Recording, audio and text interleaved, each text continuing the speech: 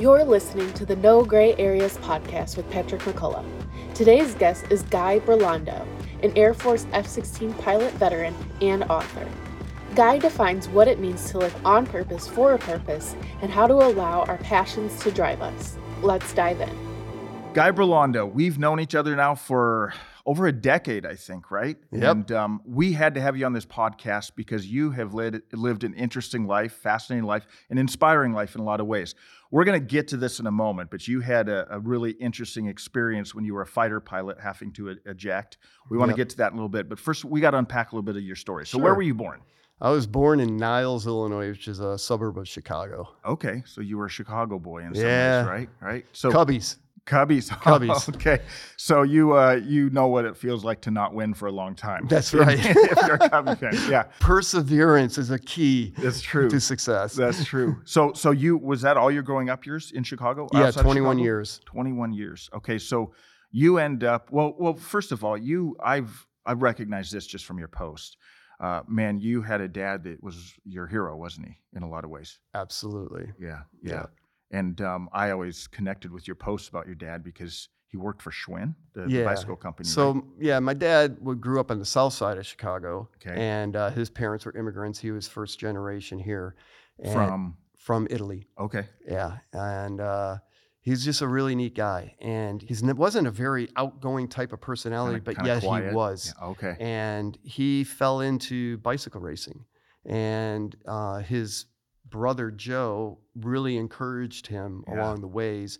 He never had a real coach or anything like that. He would speed skate in the wintertime, which he actually enjoyed that even more, but he would do racing for that. But he started into the bicycle racing. Yeah. And his brother Joe worked for Schwinn Bicycles. Back then, everything on the Paramount bicycle was hand painted. And Joe was the guy that did all that. He did all the hand painting on all the Schwinn bicycles way back when.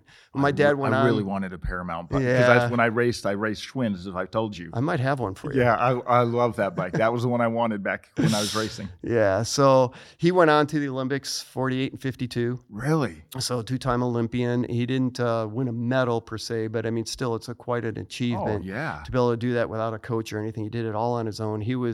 At that time, bicycle racing was very, very popular sports in the United States, kind of like maybe not maybe as big as football and basketball, but it was a very big sport, and people followed it, and especially the newspapers. And my dad was number one, and he was one of the first inductees in the Bicycle Hall of Fame when they started that up. So he's very well known in the bicycle industry.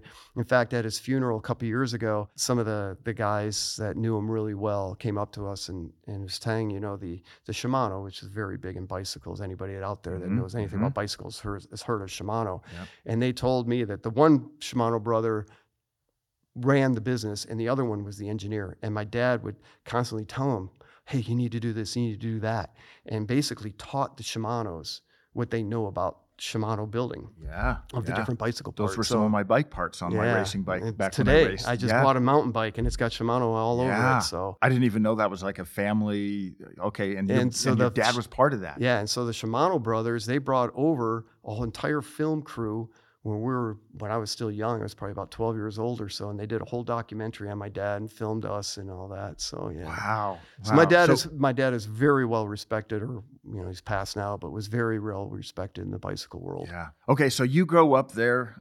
Good family, right? Great family. You had a great one family. Sister, older sister. One older sister. And then did you go into the Air Force right out of high school, or no. what was your journey? I was lost. I didn't know what I wanted to do. I kind of hung around with if you remember the greasers, if you will, we called ourselves a different name, but that's who I was. I mean, we went out, looked for fights with the jocks, the athletic guys and stuff like that. Even though I ran track, I didn't associate myself with that. I associated myself with a tanker jacket, white t-shirt, and engineer boots. Yeah. That was my motto in high school, right? And anyhow, so it was a different breed. But I knew I wanted something more, because in the summertime, you wanted something more than fighting with the jocks. Exactly. Yeah, okay. When I was in high school, in the summertime, I worked at a warehouse, a book publishing place. And one thing that taught me was that I did not want a job where I was going to be indoors all the time. I needed something where I was going to be outside. Yeah. I had a love for the stars.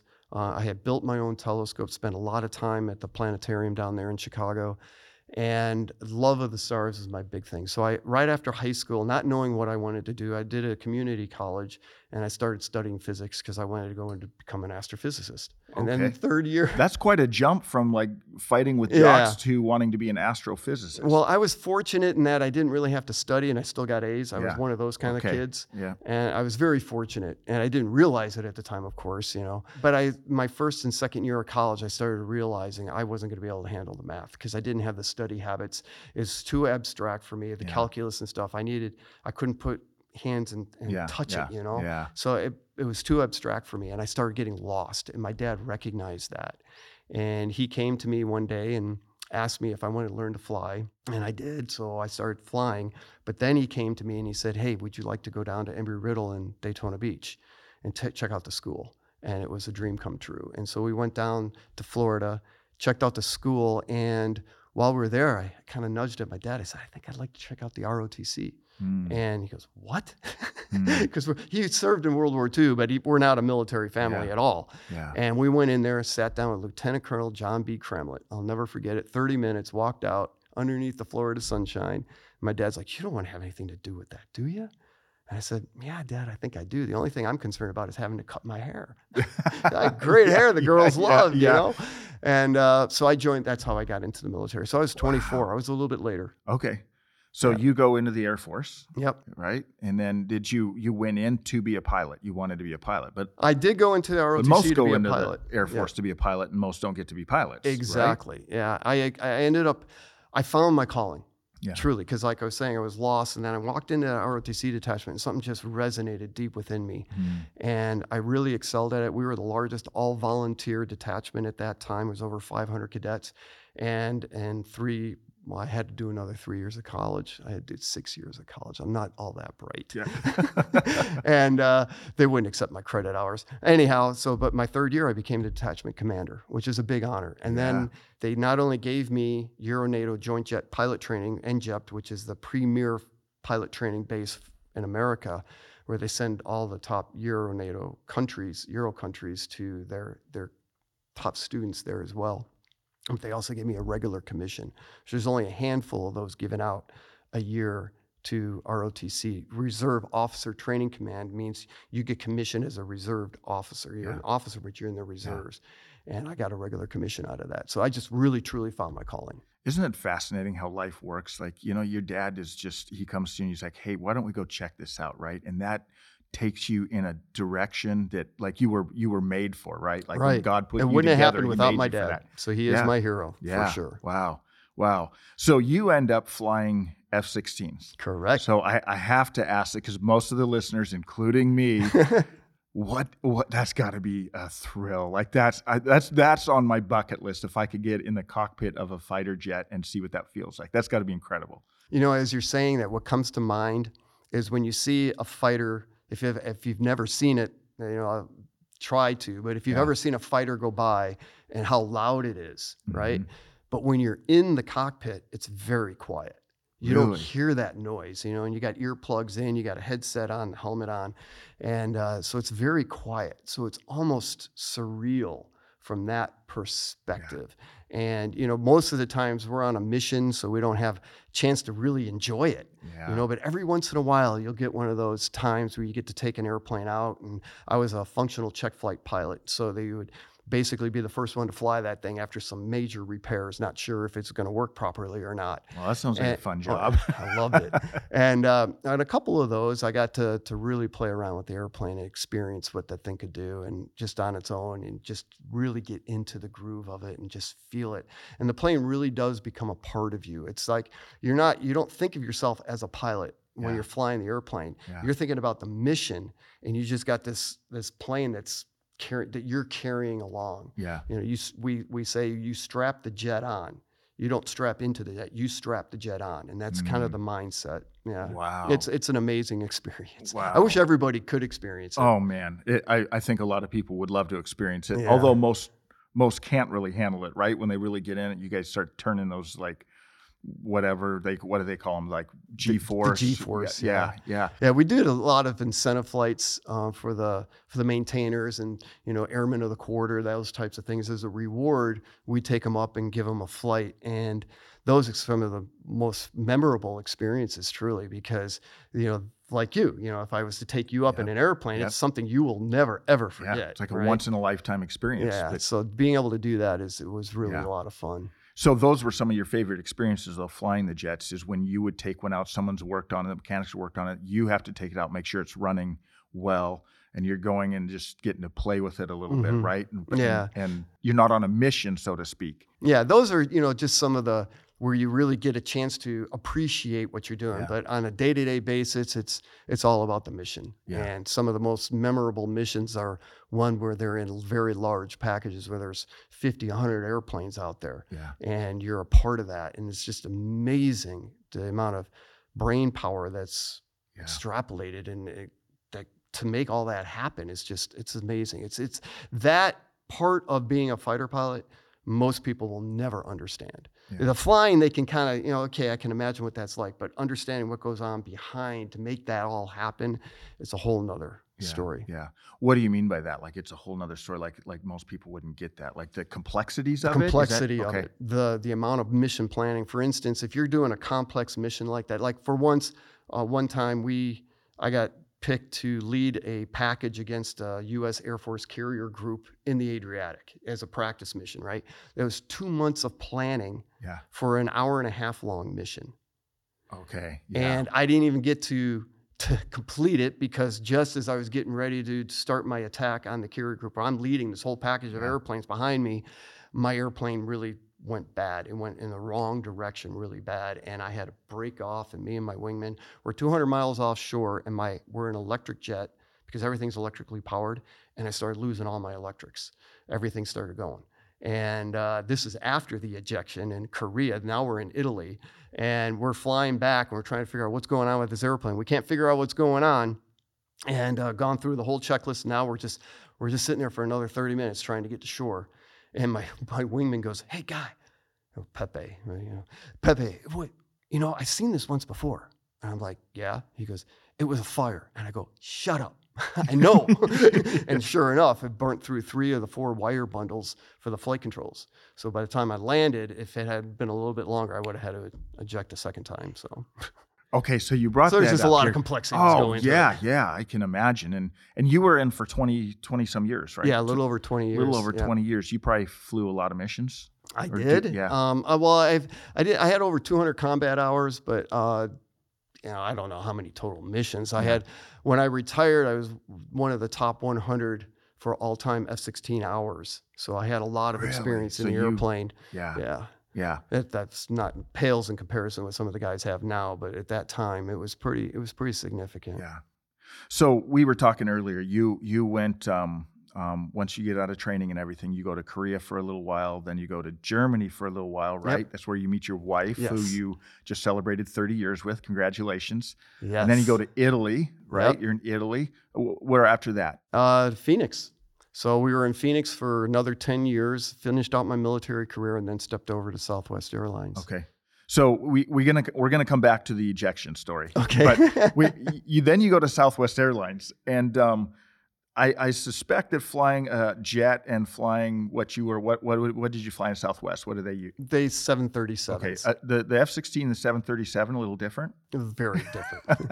Yeah, it's totally different. A little boring compared to the F-16? Well, the easiest analogy would be like going from a Formula One race car to driving a bus. Yeah. And it's truly what it is. And it's different, but it's still challenging in its own right. So that's what you do. You look at the challenges. Because if you're not pushing yourself, if you're not trying to better yourself, then you start decaying. Mm-hmm. And decaying is not a good place to be mentally. Mm-hmm. So you find the new challenges in life, and flying in a 737, it's a totally new ball game from flying the F-16. I had a lot of flying experience, but now I'm in a whole new ball game. Yeah. And so I have to learn that ball game to play it right, and to be very safe in that environment, and to keep the passengers happy back there. They don't like a rough pilot for sure, and they don't want yanking and banking. They want to make sure their coffee doesn't spill. Yeah.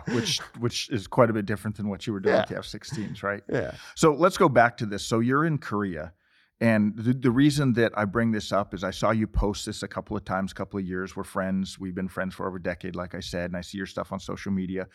But you talk about that was a kind of a life-changing moment for you. So tell us a little bit about what led up to that, what happened. You had to eject. I mean, you almost died, right? So it could have gone wrong, very much so. Thankfully, it didn't. I have another friend too, Scott O'Grady, and his ejection story is pretty amazing. He ejected in the combat area of Bosnia when we were fighting there. And how he speaks about his finding his faith even more deeper during that experience is amazing. But for mine, to set it up, I had a long battle trying to find Jesus in my heart. And I didn't really understand it all. And that would open up a can of worms. But when I moved to Korea, during that period of time, I was getting closer. I didn't have one of these aha moments where I'm a believer, I got Jesus in my heart. That's not how it went for me. It was like a slower process. And you're in your like mid-20s, late 20s? Yeah, now? I was 27, I think. Okay. But I hooked up with this guy, we called him Cherry. And Cherry and I would go to church every Sunday.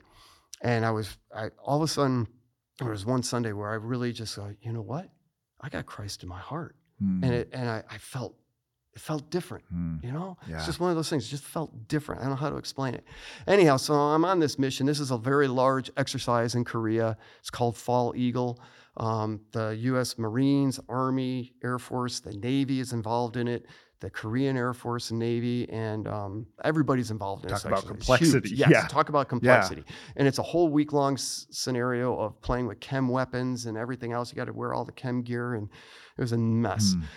Anyhow, we're in a very large package. And in our particular group, there was 8 F-16s. So there's a lead package of 4, and then a second package of 4. And I'm number 8 in this entire chain. And we go out and we are flying this mission. We got bombs on board. We're fighting our way in, and then you bomb the target, and then you fight your way out. And we have air support that's up above that's also trying to fend off the enemy. So we don't want to engage. We want to get to the target, but if we have to engage, we do. So again, a lot of complexities, a lot of briefing goes into all that. Well, we're flying this low level, so we're at 500 feet, going 500 knots, so like 550 miles an hour or so. And we're in mountainous terrain, so you're kind of, following the mountains around. Anyhow, we do a 90-degree turn, and I roll out of that 90-degree turn, and boom, I get thrown forward in the straps of the... And I'm like, what the heck was that? And I'm pretty new to the airplane. I got about 200 hours in the time. I retired with over 3,600. So I'm fairly new into this airplane. And the very first thing that goes to my mind is that my engine reverted to its secondary mode. And I don't know why I thought that, but that's just what hit my head, or came to my mind. And I looked down the engine instruments. My engine's still running. We only got one, right? We're a single seat, single engine fighter. So I'm happy my engine's running, right?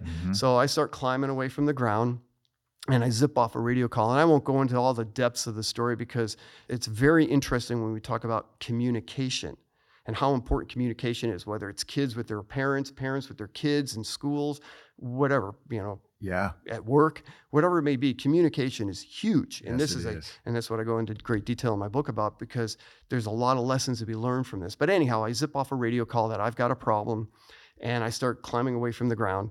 Well, my flight lead, number 3 in our 4 ship, he is the wing commander for the base at Kunsan, which is like the head cheese. He's like the president of the base, right? He controls everything. And we had flown a lot together. Anyhow, he's thinking it's the guy in front of him with the problem, because I never used my call sign communication. The guy in front of us, his radio died, didn't know it. So he doesn't even know any of this is going on. Also, because this is a major exercise. And this is all happening at 500 miles an hour, you said? Yeah. Oh, wow. At 500 feet. I mean, at 500 feet, yeah. When to give you an idea, if you overbank, you got about 3, 4, 5 seconds before you impact the ground if you make a mistake. So at that speed and that height. That speed and height, yeah. So anyhow, so there's a lot of confusion going on right now.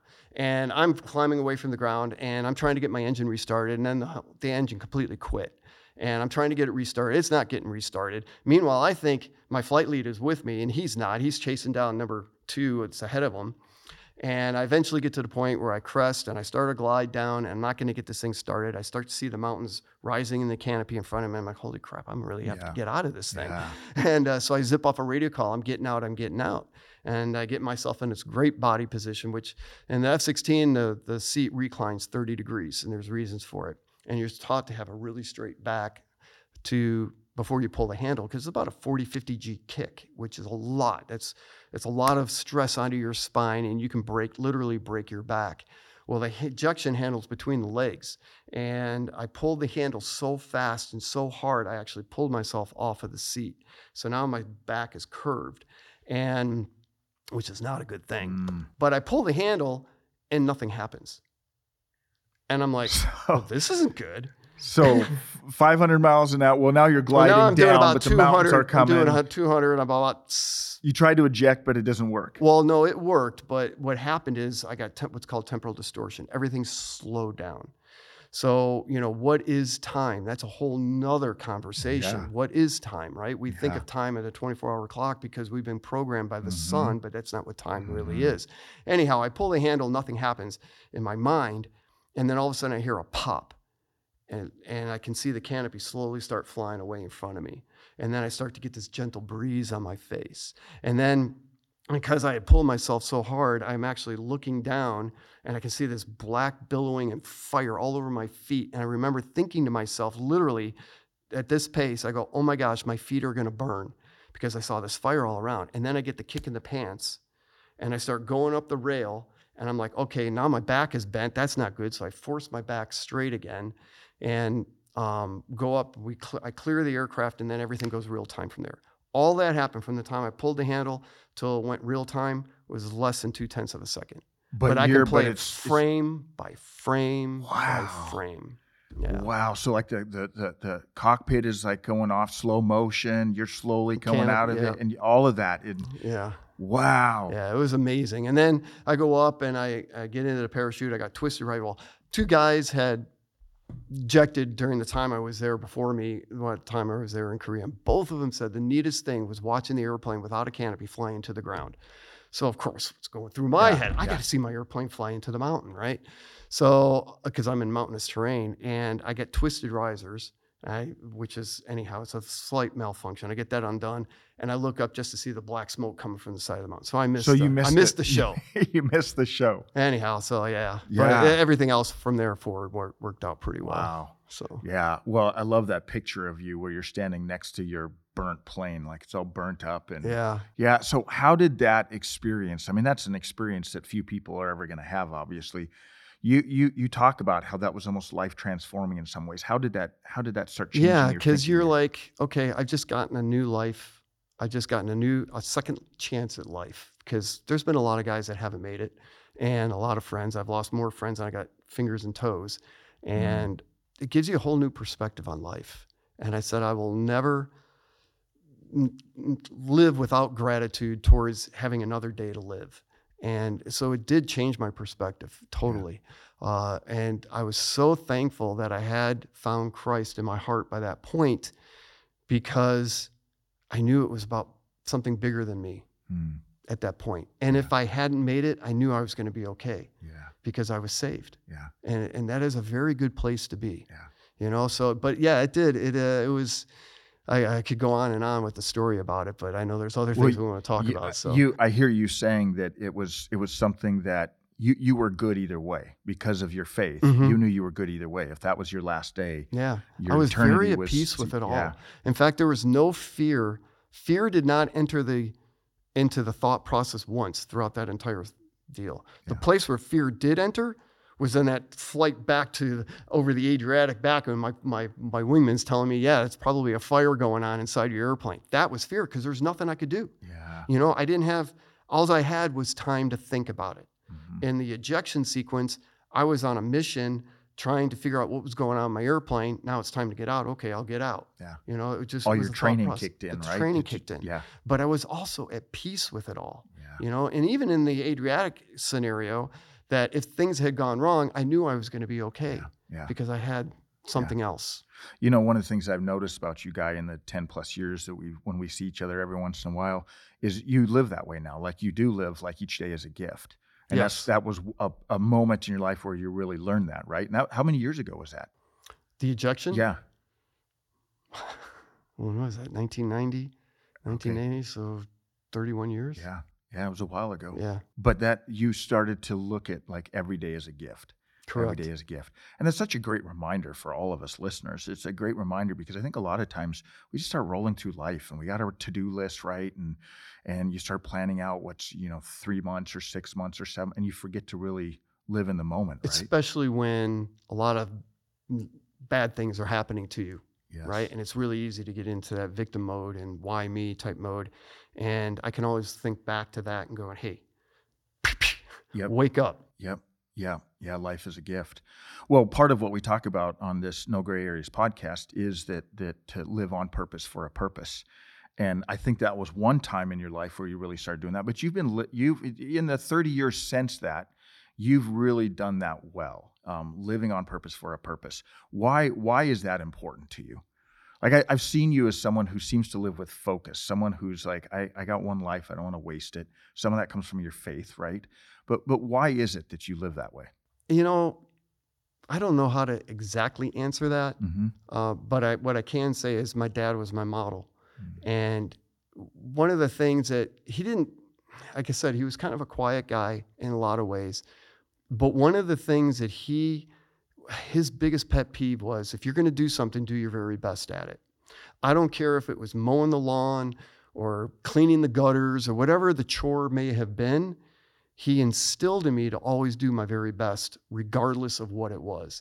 And that really stuck with me. And I guess that's kind of what it is, So if a new interest or something piques my interest, and I'm going to take it on, then I want to do my very best. I don't have to be the best, but I have to be the very best that I know I can do. And anything short of that is cheating myself. I don't care about what other people think about me or what the outside world is seeing it.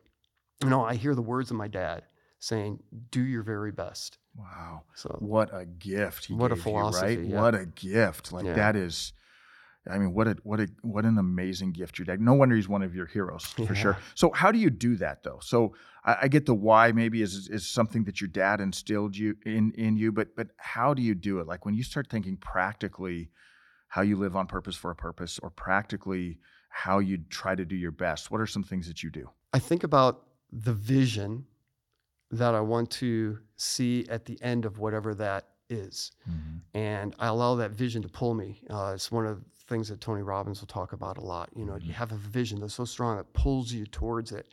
And not knowing Tony Robbins when I was growing up or during all of this, I can tell you that that's a lot of what it was.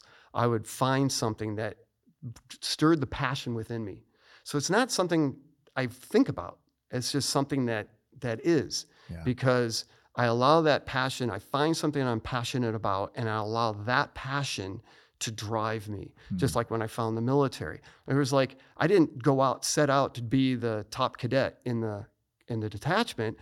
I just did my very best each day. That vision was driving you. The vision of being an F-16 fighter pilot is what that vision down the road is what had me do my very best every day. Yeah. Because I know what the end game is. Yeah. Whatever that may be. Yeah. So I that's the only way I can really answer that question. Yeah. So practically, if you're saying if someone wanted to get into something, whatever it is, like maybe they want to start riding horses and they've never ridden horses before, but they have that passion. You're saying put that vision of like they're almost imagining themselves at some point like riding a horse, and they're thinking, and that's what that should drive them, right? Exactly. Is that one of the things that you've done? Exactly. Yeah. That is it. I mean, if you want to be an artist, you want to be a painter, you want to be a videographer, you want to go into the movie, you want to be an actor, whatever it is, you got to picture it in your mind's eye first, the end game of what you want. Yeah. And I mean, all the greats throughout the years, even Jesus will tell you the same thing. It's not secret. It's everybody. Yeah. If you seek it, you will find those answers written in many, many books. Oh yeah. The Bible even talks about they'll perish without a vision. Like that's right. It just doesn't. So another thing that we talk about on this podcast often is the importance of choices. This is around a guy, No Gray Areas, Joseph Gagliano's story, and he made some poor choices. in his early 20s, and he's passionate now about helping people understand, especially young people, the importance of choices. You've seen that for sure. Mm-hmm. Where do you see the importance of that? And you're also passionate about that on seeing. In fact, you were telling me that's one of the reasons you wrote your book. That's right. Is you want to see young people understand the power of choices. Speak into that a little bit. Well, go back to when I was working in the warehouses during the summer times of school, right? But that was a decision that I made during that time that I'm not going to do that. I'm not going to be inside. You knew you wanted to be outside. Yeah. Yep. I knew that I was not going to be indoors. I needed a job where I was going to see the sun during the day because it was so important to me. So there you go. That casted the vision. Mm-hmm. I had no idea what the path was going to be, but I knew what I didn't want, which is kind of reverse psychology, I guess. But I didn't know exactly where I was headed, but I knew what I did want. Yeah. And when that whole thing with the ROTC and flying fell into my lap, that brought me to seeing that vision become a reality. Yeah. Just really quickly, let me interrupt and say what's fascinating about that is you made a decision on something you didn't want. You had no idea where it was going to lead you. You wanted to see the sun. Little did you know you were going to see the sun out of a cockpit at Mach 3 or whatever. Correct. Right? Right. How amazing. But it still started with the choices, decisions. Right? Yeah. So those are choices that you make. There's a lot of choices, bad choices I made along the time too. And one of the things I will also talk about in this book is that I think from a parenting standpoint, that if you have open communication with your kids and they know you love them unconditionally, they'll figure the rest out. Mm-hmm. And that is one of the things that I was very fortunate enough with my parents, even when I messed up, did things really bad, and I did a lot of bad things because of the group I hung around with, I always felt comfortable that I could go to my parents with anything and tell them the truth of what had happened, what I did, why I did what I did, the poor decision, and they wouldn't beat me up for it, and they would listen to me, and then they would discipline, maybe I was grounded, maybe this happened or that happened, to include being arrested and various things. So, I mean, not just, breaking a window. I mean, I did some pretty not such upstanding individual things. And so the choices we make can have long-term detrimental things. Mm-hmm. I almost didn't get into the military because I had too many traffic tickets. So, I mean, when I was a teenager, I didn't care about traffic tickets. I paid the fine and, I'll go get another one. I didn't care. But if I had had one more traffic ticket, my whole military career never would have happened. Wow. So you talk about decisions, right? And if one of those cops hadn't let me off, there was one time where he probably should have given me a ticket, and he didn't, because he understood the story behind it. But if I had gotten that ticket, I wouldn't have been in the military. So you think about, you go back through your life, when you go back in perspective in the past, and you think about some of those choices that you made, and it could have gone one way or the other. And I'm very fortunate. That's why I tell people all the time, I've lived a very blessed life, because things have worked in my favor even when I didn't understand it. And I didn't understand why this happened in my life, even if it was a very bad thing. I'm like, oh my God, but maybe it turned out for the better. Yeah. Because it drove me to where I am today. And today is a very good place. Yeah. I can see again why your dad was your hero, why your parents were your hero. What a gift they gave you. My wife and I talked about that when our kids were little too, what you had just mentioned. We said, if there's only one thing our kids will absolutely know when they walk out of our home at 18 and move on, if that was the age, but it would be that no matter what happens, no matter what they do, that they will always have a mom and dad that will love them. And that goes a long ways, right? And that doesn't mean that they're, like you even said, there was still discipline involved with your dad. Like he's saying, hey, I'm still going to love you, but now there's consequences, right? And that was one of the things you learned then about choices. Even though you're making some poor ones in those years, you were still learning subtly the importance of choices, right? Negative. Oh, yeah. Negative consequences of them. Well, I would, you don't do this anymore, but back when I was growing up, back in the 60s, early 70s, the parents would often, paddle. Yeah. And we had these little wooden paddles, and they would paddle, right? Yeah. And I got the paddle. I grew up that way. I got the paddle a lot. And so this one time I knew I had done something really bad. Yeah. And I knew I was going to have to tell my mom about it, right? And so I went in ahead of time, got the paddle out. I sawed it in half, put it back in the cabinet, told my mom the story. Yeah. She went in to get the paddle, And she just started laughing. Yeah. And it was a great moment, but I don't know how to explain it. It was just it was a revelation of love. Yeah. It was what it really was. Yeah. Yeah, absolutely. Well, man, what a fascinating life you've had. And for me personally, you've been so inspiring. I know you are to a lot of people. Tell us a little bit about your book. And if someone wanted to follow you or to figure out how to get the book, connect with you, where would they do that? How would they do that? Yeah. So the book came from, it's called Discovering Your Authentic Truth. The book came from me being lost again. So I was lost right after high school and beginning of college, and then I was lost again after I left the military. I'm flying for Southwest. I mean, most people that go to the airlines, this is their lifelong dream, right? To get to the airlines. I am flying with the airlines, one of the better ones in the country, and I'm feeling lost. And like, what's going on? And long story short, I connected with a lady that I had seen long before at a seminar, and I seeked her out, and she put me on this path that helped me find myself again. And what it really was an identity crisis. And because for all those years that I was flying the fighter. You were a fighter pilot. Yeah. That was your identity? Yeah. So people would ask me, what do you do for a living? I'm a fighter pilot. It's not what I do. It's who I am. And I didn't put that connection together until I went through this process with this lady. And all of a sudden I realized that that's not who I am, right? Who I am is my spirit, my soul, my essence, right? Yeah. And everything else is what you do. But that I am a fighter pilot kept me alive. So it served a very valid purpose, right? Yeah. So now I'm no longer a fighter pilot. I'm a commercial airline bus driver. And so I was lost. And there were some other things that were going on in there. Anyhow, I found myself through that. I went through all her courses. I got master certified with her, and I started helping people on the side. And these people started seeking me out. You know, you talk about how do things happen in this world. I never set out to do this. Yeah. And they started coming to me, and I found I was very effective in guiding them to overcome their challenges, whatever it was, from narcissistic husbands to suicide to various things. And I said, you know what? I've always kind of wanted to write a book. People have always told me I should write a book because of my writing.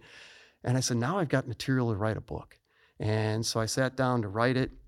It was a very interesting process. Start to finish for the project was only a year, which is, I've come to find out, is pretty quick. That is quick. But I wrote all the material in about 2-3 months. And then it was just editing and trying to figure out how to make it all fit. And I'm very happy with it. It's an Amazon bestseller, and it's helped a lot of people that I haven't worked with personally on transformational issues. But through reading the book, they have found new hope in themselves. They found themselves. They understand themselves and how to interact with their spouse or their kids or whatever it may be. Yeah. Great book. I have a signed copy. Yes, actually. Thank you very much. And I loved it. It's very, very good. Great material. So we do this thing. It's kind of a fun way to end our podcast. I asked our guests to give me 2 truths and a lie. So it's ironic because we're on this no gray areas. We're talking about the importance of choice and integrity, and here I am asking you to lie. But it's a fun way. Guests now have listened to you for a little while. We know a little bit about Guy, but let me see if the guests can figure it out. So give us 2 truths and a lie, and let me see if I can figure out the lie. I can ride a 7-foot unicycle. I was actually a junior race car driver. Okay. And I absolutely love the beach. Okay, now I get to cheat a little bit on this one, so the listeners don't know you as well as I do. I know the truth is the beach. I know you love the beach. In fact, like one of the best beaches in the world, according to you, would be, am I right, Bellows Beach? Bellows Beach in Oahu. Yeah. Private beach. It's awesome. Yeah, I've been there. It's in the Air Force, right? And my Military, son was in the Marine Corps. He was stationed there, so he got me on the beach after you told me so much about it, and I went there. I'm like, I can see. So I know that's the truth. So now I'm between, the 7-foot unicycle and a junior race car driver. I'm going to say, since your dad worked with bikes and race, I'm going to say you can ride the unicycle. Is that true? It's true. Okay, I got it. Okay, so you were not a junior race car. I wanted to be. Which would fit certainly with someone like you that ended up flying jet airplanes. But I wanted to. Yeah. Well, that makes sense too, that you had so many speeding tickets then. Yeah. Guy, thank you so much for taking the time. Absolutely. Really appreciate it. You are inspiring to a lot. I hope people go out and pick up your book and read it. It will definitely help them. So thank you. Yeah. And if they want to find me, just by first and last name, GuyBerlando.com. You can learn more about the book. You can send me an email. Yeah. Yep. Find me on Facebook, whatever. Good. GuyBerlando.com. Yep. Thanks, Guy. Appreciate it. Absolutely. Thank you. Thanks for listening to the No Gray Areas podcast. To dive deeper into the story, be sure to subscribe, follow us on social media, and check out NoGrayAreas.com.